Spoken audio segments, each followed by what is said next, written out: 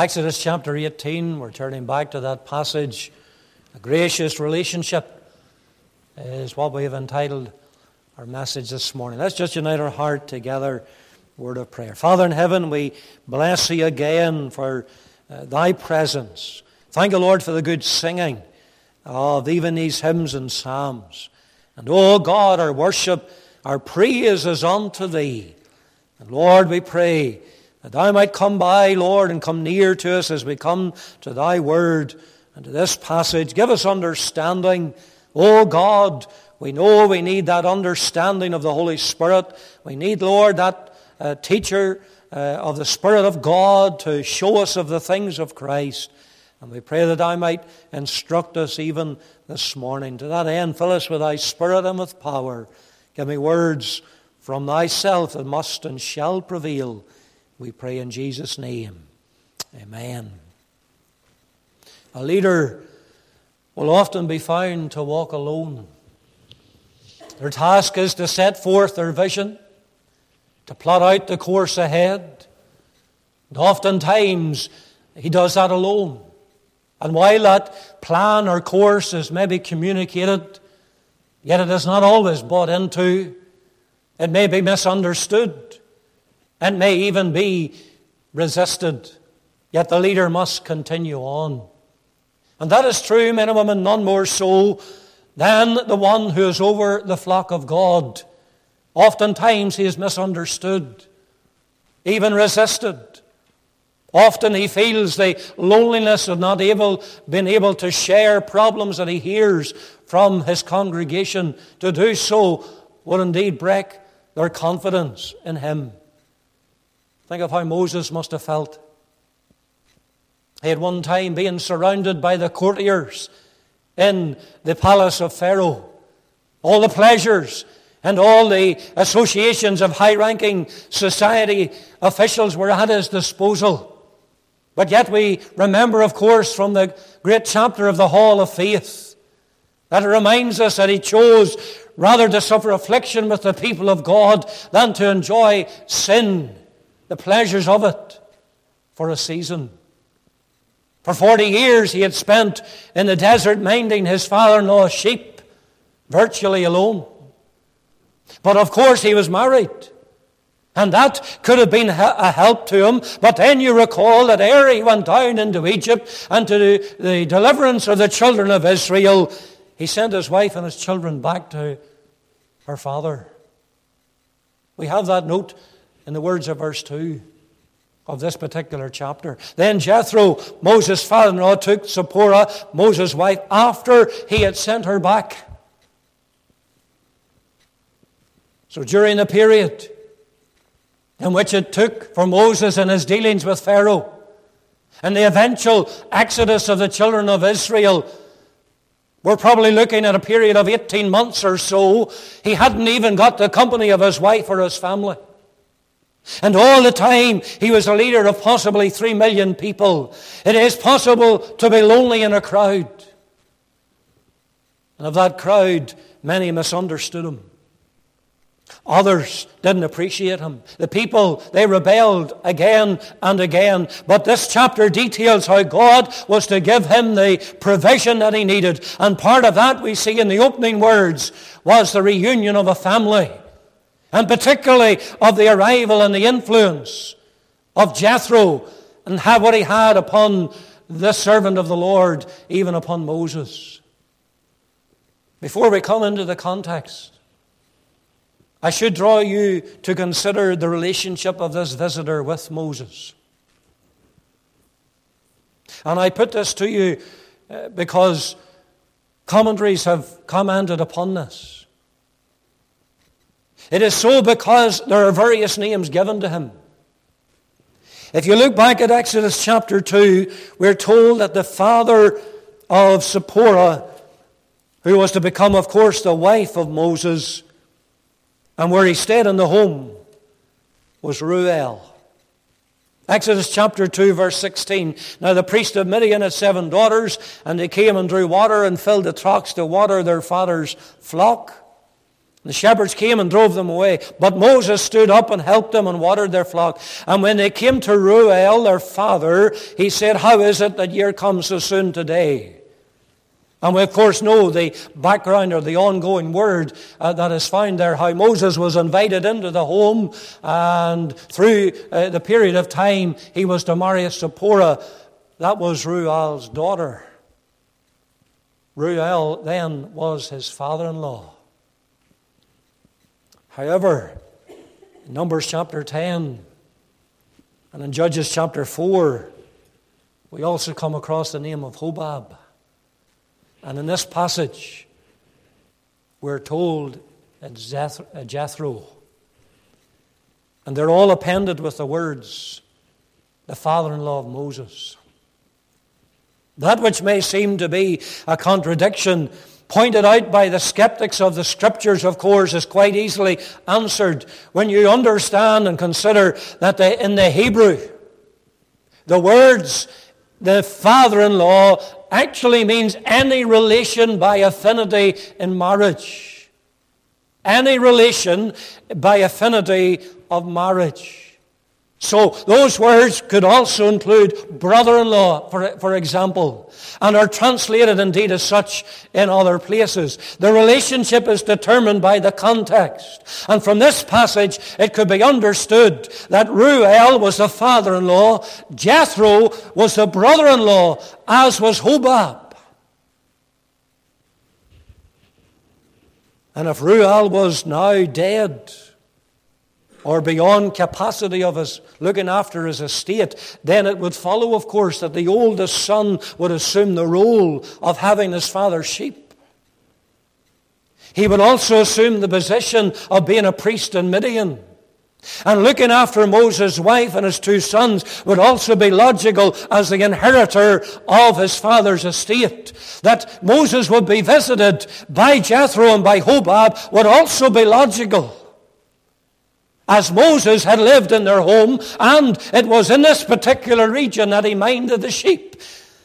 So it would be both convenient and it would be both expected as well. I put that out to you. You may never have come across that before. You may have done so. The only other explanation is that the one man has 2 or 3 different names. But please bear in mind what the Hebrew understands and teaches by the words father-in-law. It is any relation in affinity of marriage. But whatever the relationship was, the lessons are still the same as we move even to these verses. I want you to notice his reception. It was just after the battle with Amalek that we read of the return of the wife and the family of Moses. And presumably Moses had sent them back to their homeland for their own safety. And while he dealt with the things in Egypt, they were there in their father's house. However, whatever the circumstances, the reunion of the family is now what is in focus. That meant his wife Zipporah was now back with Moses, and she was back along with the 2 sons. It's helpful for us that we are again told their names as given in verse 3, because they remind us of what God had done and worked in the life of Moses. Names in the Scriptures are very important. They always have a meaning, a relevant meaning, not like some names today. But the first one was Gershom, because Gershom means foreigner or a stranger here. And that's what Moses had been in the land of Midian. Before he went to Egypt, he was a stranger. Moses had faith in God's promises. He knew that any place but Canaan, he was a stranger. And it's just like the child of God. It's just like the believer in this world. Men and women, this is not our home. We have a different citizenship now that we're saved. Our citizenship is in heaven. We are merely pilgrims and strangers that are passing through. To look at some of God's people, you wouldn't think it, because they're so attached to this world. But we are pilgrims, and we are a stranger here. That name could be placed upon every child of God. The name Eliezer means God is my help. And that instructs us that God not only placed him where he was, but he also sustained him while he was in that strange land. And it was also a name, it is a prophecy with it, a prophetic note to it, that God would be his help. And therefore, it is in gratitude to God for his deliverance. But what we also are brought to see is this meeting that Moses had with this man, Jethro. It's not my intention to consider only Jethro's advice and counsel and how the people should be ruled, because you will bear in mind that a few months ago we actually come to this passage prior to the elections in the church. But it is rather to see the gracious manner in which Moses was to deal with this man. This man was a stranger. In terms of, he wasn't part of the nation of Israel. He was a priest of Midian. It seems from the words of verse 6 that a message must have been conveyed to Moses. It says, and he said unto Moses, I and thy father-in-law Jethro are come unto thee, and thy wife and her 2 sons with her. That message was conveyed unto Moses about their arrival. Now that makes perfectly good sense. Because you know where we have come from in the previous chapter of the attack of Amalek and how he attacked them from the rear guard. And so guards may have been placed in these positions for the safety of the camp going forward. And so Jethro would have to wait outside the camp until Moses was to receive the message of their arrival. But having received that message of their arrival, do you see how he greets them? He does so in a very gracious manner. Moses, verse 7, went out to meet his father-in-law, did obeisance and kissed him, and they asked each other of their welfare, and they came into the tent. Very gracious reception. This man wasn't an Israelite, yet Moses doesn't erect a barrier, but he receives him with open arms. His interest was only for genuine fellowship. And if you consider the words of verse 1, then you see the basis on which Jethro came, and also on what basis the fellowship the one with the other had. It was because of what he had heard of what God had done. He probably had heard many a thing.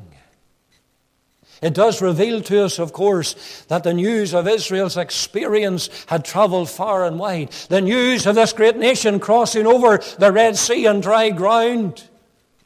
The nation been receiving manna from heaven. The nation even lately of defeating the Amalekites was news that could not be contained. And the one who had led them out was no longer a shepherd of earthly sheep, but he instead was a shepherd and leader of God's flock.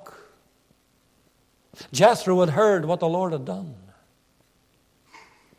Moses had saw much accomplished ever since that time he had left the home of his father-in-law. His rise in prestige, it may have surprised Jethro and Hobab and others in their family. But you see, when a man moves in accordance to God's will, then great things can occur that will amaze others. You think of some of the great characters in church history down through the periods of time. You read their biography. I encourage you to read biographies and autobiographies. You'll see that many of them came from lowly parts of society and lowly homes and all of the rest, yet God was to use them mightily. When he came, he was to hear more of what the Lord had done, and that from a first-hand experience. I just love the words of verse 8. You can just picture them there in the tent.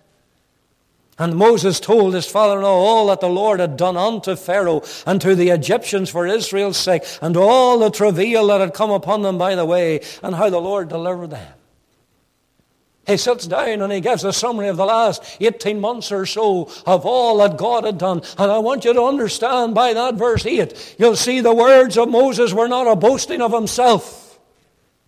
They were not giving his own exploits. Instead, the very opposite is the case, because he is boasting of the Lord. That included the troubles. That included the triumphs that God had given them. It was what God had done, men and women. He brought the glory to him, and having done so, isn't it interesting what Jethro can do and say to do in verse 9? He joins in. Jethro rejoiced for all the goodness which the Lord had done to Israel, whom he had delivered out of the hand of the Egyptians. And Jethro said, "Blessed be the Lord, who hath delivered you out of the hand of the Egyptians, out of the hand of Pharaoh, who hath delivered the people from under the hand of the Egyptians." He's joining in. It surely is an illustration of Psalm 34. Psalm 34 in the words of verse 2 says this: My soul shall make boast in the Lord. The humble shall hear thereof and be glad. It's an encouragement for us to speak well of Christ before others. It also teaches us that we should have an interest in those who want to hear of what God has done. There seem to be very few today who are of the same mind. The knowledge that they have, in some cases, we might desire and see that it's not so much, and so we desire that it might increase. And in sharing of what God alone can do, we're bringing glory to the Lord. The gracious manner is in the way we deal with others. You see, the blessing this reception was to Jethro. This man hadn't seen the Red Sea divided. This man hadn't witnessed the great deliverance that God had given from the plagues and from the Egyptians. He hadn't eaten of the manna that had fallen from heaven. But Moses just receives him on the level where he was. He speaks of God before him. And that proved to be an encouragement to him when we hear what he says in verse 11. Now I know that the Lord, and his capital is Jehovah, is greater than all gods. For in the thing wherein they dealt proudly, he was above them. He was a polytheist. He worshipped many gods. But he acknowledges that there's none like the Lord Jehovah. He hadn't a perfect knowledge of God. You see that? But having heard a personal word of testimony of all that the Lord had done from the lips of Moses, his faith deepened, the tide of blessing increased. Moses wasn't one who looked down upon him because he had a less knowledge of God than himself. He merely pointed him to the Lord God, and he was an instrument in the spiritual furtherance of this man. Matthew Henry said, a gracious spirit is a precious or valuable spirit. It just shows how we can be used of God to help another in their walk with God, whether it be a new convert or whether it be one who is immature in their growth in Christ. And men and women, you, like I, will come across many people today, and they may be churchgoers, but they don't know God's word. And their knowledge of the Lord is very shallow. And you can be an instrument and a help to encourage and increase their knowledge of the Lord. You come to the book of Acts. You think of an example here. Acts chapter 18. Acts chapter 18, verse 24. We come across a couple, Aquila and Priscilla. Now, of course, it's on in the ministry of the Apostle Paul. It's further on in the missionary journeys that he had. But verse 24, we're introduced to a particular man called Apollos. And a certain Jew named Apollos, born at Alexandria, an eloquent man, and mighty in the Scriptures, came to Ephesus. So Alexandria is a completely different part of the world to Ephesus. But this man, in the providence of God, was brought there. This man was instructed in the way of the Lord, and being fervent in the Spirit, he spake and taught diligently the things of the Lord, knowing only the baptism of John. And he began to speak boldly in the synagogue, whom, when Aquila and Priscilla had heard, they took him unto them and expounded unto him the way of God more perfectly. They had just got a little glimpse of what he knew. And he spoke boldly, and he was mighty in many ways. But they took this man aside, and they expounded unto him the way of the Lord more perfectly. And when he was disposed to pass into Achaia, the brethren wrote, exhorting the disciples to receive him, who, when he was come, helped them much which had believed through grace. What a blessing he was to others. But it was because of that married couple. that they took him unto them and they expounded unto him more perfectly. Without exception, there's not one of us don't need to be taught. We're always learning. Remember that. You don't know it all. Neither do I. Especially when it comes to the things of God. And here's Moses, and he's an instrument in the spiritual furtherance of this man. And you know there's a benefit for Moses as well. Being convinced of the supremacy of the God of Moses, Jethro was to take a sacrifice and offerings. And they all came, they ate bread together before the Lord, together with the elders and Aaron. There's a fellowshipping one with another. And that's only the means in which we can fellowship with each other. What is it? It's on the grounds of the sacrifice. It's on the grounds of the shed blood of the Lord Jesus Christ. I do not fellowship with those in that sense who do not believe in the sacrificial death of Christ, who are not saved and washed in the Saviour's precious blood. I do not sit down with the local Roman Catholic priest, for example, or stand with him on a platform, because that basis isn't there. That foundation isn't there. It's only through Christ, who offered that once-for-all sacrifice for sin, that we have any fellowship. 1 John 1 verse 7.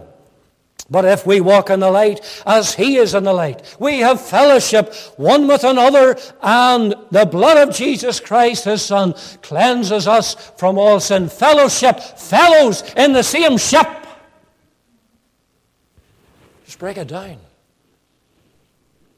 And there's the basis of their fellowship. Here, it was on the basis of the sacrifice and the offering. Let me show you his response. How do you respond to others who come across our path?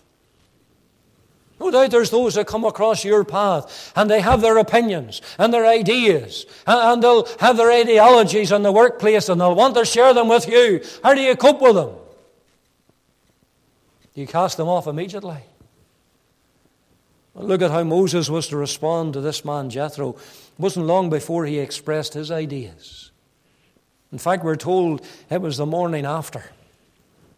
Verse 17. And Moses' father-in-law said unto him, the thing that thou doest is not good. He had observed what he had been doing the day before. But how does Moses respond? Surely there was a gracious acceptance. He didn't tell him to mind his own business. He didn't establish that he was the leader and that it was he that would give the orders. He didn't tell him, well, we've done very well without you, Jethro, up until this time. But he evidenced a gracious spirit in accepting what he had said. Remember, that spirit is also noted with Christ, or it was said of him in a rebuttal manner, this man receiveth sinners and eateth with them. And what was true of the Savior is also true, of course, to be true of this church. When you consider what Paul writes in Romans 15, verse 7. He says, wherefore receive ye one another, as Christ also received us, to the glory of God. I've said this before, I pray that my congregation will be a friendly congregation.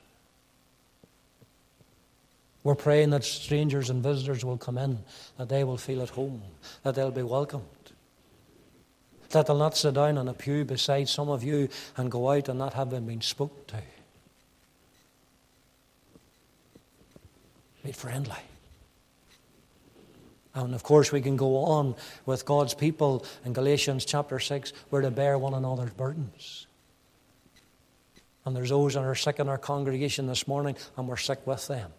We enter into the situation they're in. There's those that are rejoicing in the congregation, and we rejoice with them.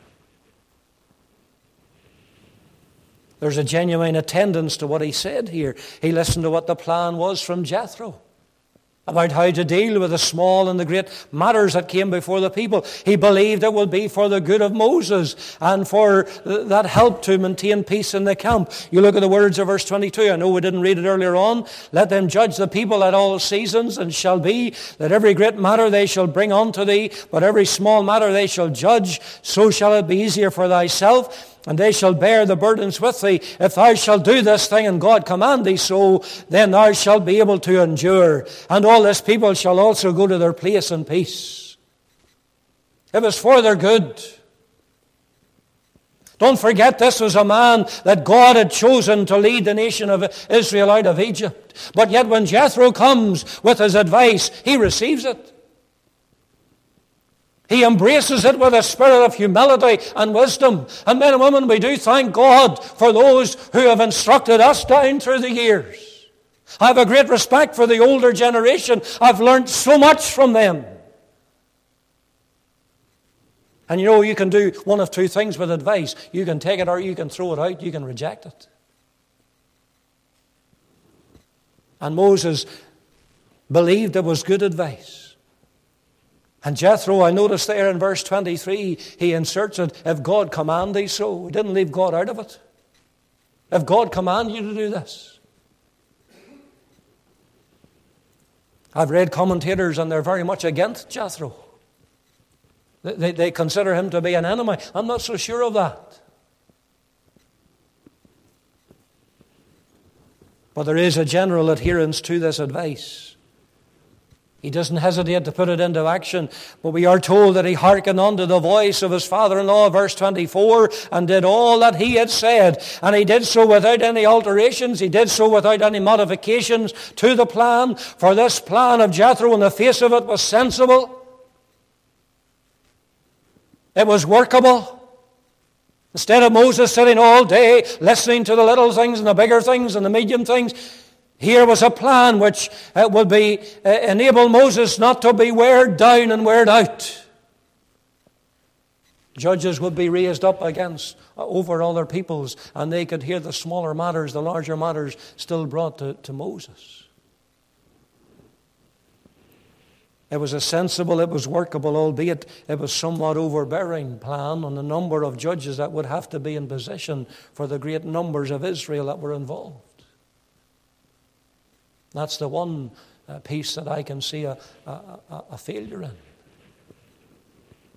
You see, when God calls, He equips with His Spirit. God calls, remember that. He equips with His Spirit. God calls a man into the ministry. The college doesn't give him his gifts. God gives the gifts. He gives His Spirit. The college knocks off the rough edges, and we have plenty of those. But whom God calls, He equips. Numbers chapter 11, verse 25, listen to this.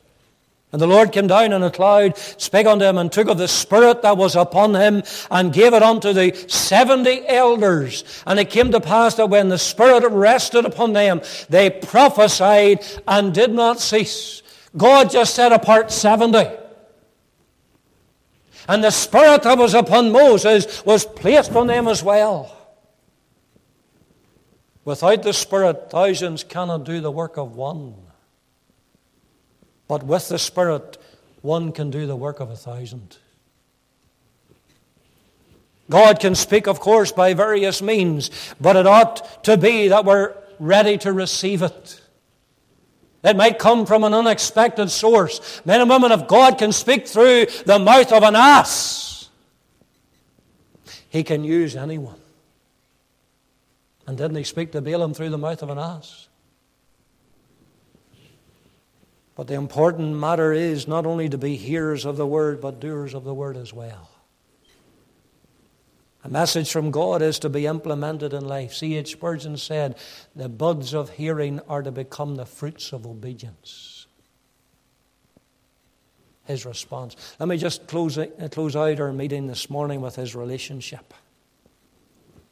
Moses enacted the plan with immediate effect. You look at verse 25. Moses chose able men out of all Israel, made them heads over the people, rulers of 1,000, rulers of hundreds, rulers of 50s, rulers of 10s, and they judged the people at all seasons. The hard cases they brought unto Moses, but every small matter they judged themselves. By doing so, by involving more in the governance of the body, there were more relationships formed. Besides the obvious family ties, there's a great reunion here of the family. with his wife and sons. But there was a relationship with the people as well. It's important to underline that they weren't any people, they were God's people. The people whom God had redeemed by the blood of the Passover lamb. When the children of Israel were at their worst, when they did their worst, they were still God's people. The covenant wasn't broken, neither is it with us today. Oh, men and women, listen, we're no different. There's times that we murmur. There's times that we're disobedient. There's times we're full of doubt, and we tempt the Lord, just as Israel did. But the Lord doesn't cast us off. We're yet joined unto Christ in that unbreakable union. Romans 8, that not even death can sever. The plan of Jethro helped to encourage that relationship between Moses and the people. But then there's the place that is in focus here. The plan was set in motion, verse 5, within the camp. Jethro, Moses' father-in-law, came with his sons, his wife, unto Moses into the wilderness, where he encamped at the Mount of God. The leaders were set over the hundreds or thousands. The cases, whether difficult or small, were heard within the camp. The place of the camp was where new relationships were being formed. Moses had a new relationship as leader over the people. Then there were the chosen heads who had new relationships with the people. And being placed in those various groups, the people had new relationships with each other. I try and picture that scene for you because that's a reflection of how it is in the church. As believers, we all have our place. One is important as the other. There are the different gifts that God has given to be used for His glory and for the aid of others. Some are gifted to lead the 50s. Some are gifted to lead the hundreds. Most of us are just gifted for the 10s, to lead them. But we are laborers together with God. And it is with the help of God's Spirit that God uses each one of us. For we read in Ephesians chapter 4 and verse 12, for the perfecting of the saints, for the work of the ministry, for the edifying of the body of Christ. There's the purpose. That's my task, to edify the saints of God, for the work of the ministry, for the edifying of the body of Christ in this place. And each one of you who are saved can be a part in that plan as well. To think that this was all preparation for the greater blessing. You know, if we stop and pause and just take a little overview, it seems looking back that what happened at Marah, the bitter waters there, was preparation for Elim. And the blessings of Elim prepared them for Rephidim. And the battle of Rephidim prepared them for now. And the present would prepare them for the future. What was the future, the immediate future? It was the command of the Lord to construct the tabernacle. That movable structure that indicated God's presence in their very midst.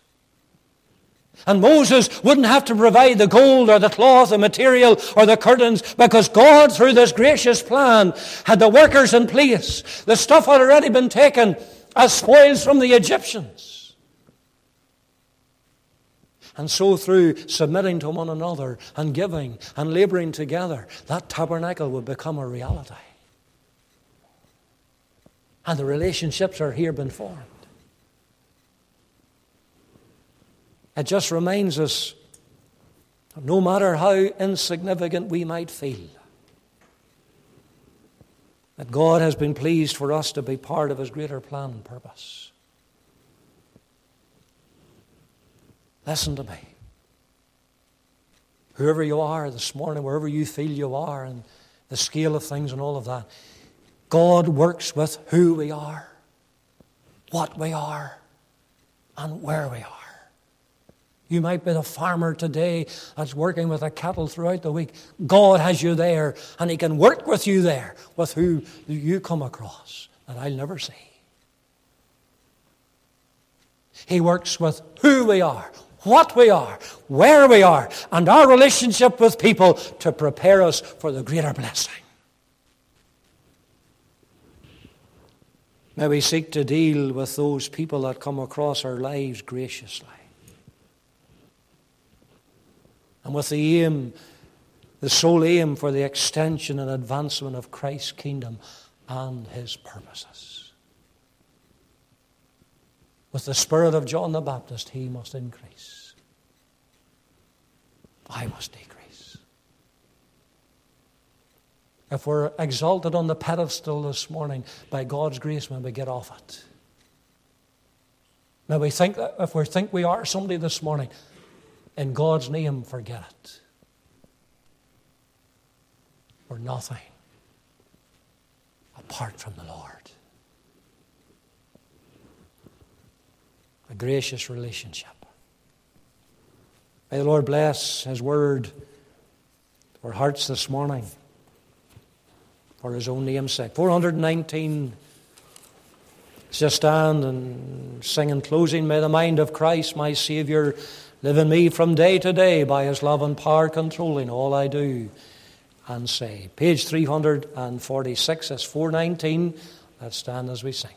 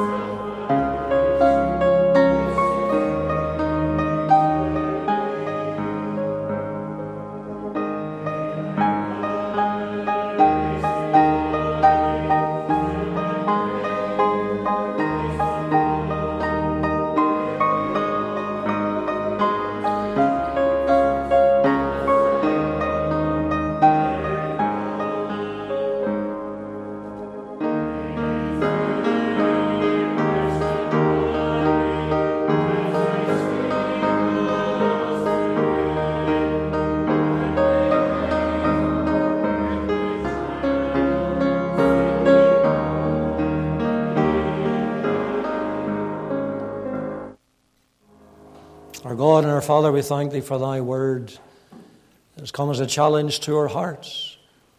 And, oh God, we pray and desire to be that channel of blessing. We desire, Lord, that others may, Lord, not see us, but see Christ in us. And He might be glorified. And, Lord, that we might graciously deal with those who don't know Thee. Or, Lord, in a case where there's a shallow knowledge of Thee, we pray that we might be those instruments in God's hand. Lord, we pray Thou would speak on when the preacher's voice is silent. Give us a blessed Sabbath. Maybe meditate upon Thy word even this afternoon. Bless again tonight, and I will bring each one back again. Bless Thy young servant that will come into the midst. For we ask these things in our Saviour's name, for God's eternal glory. Amen.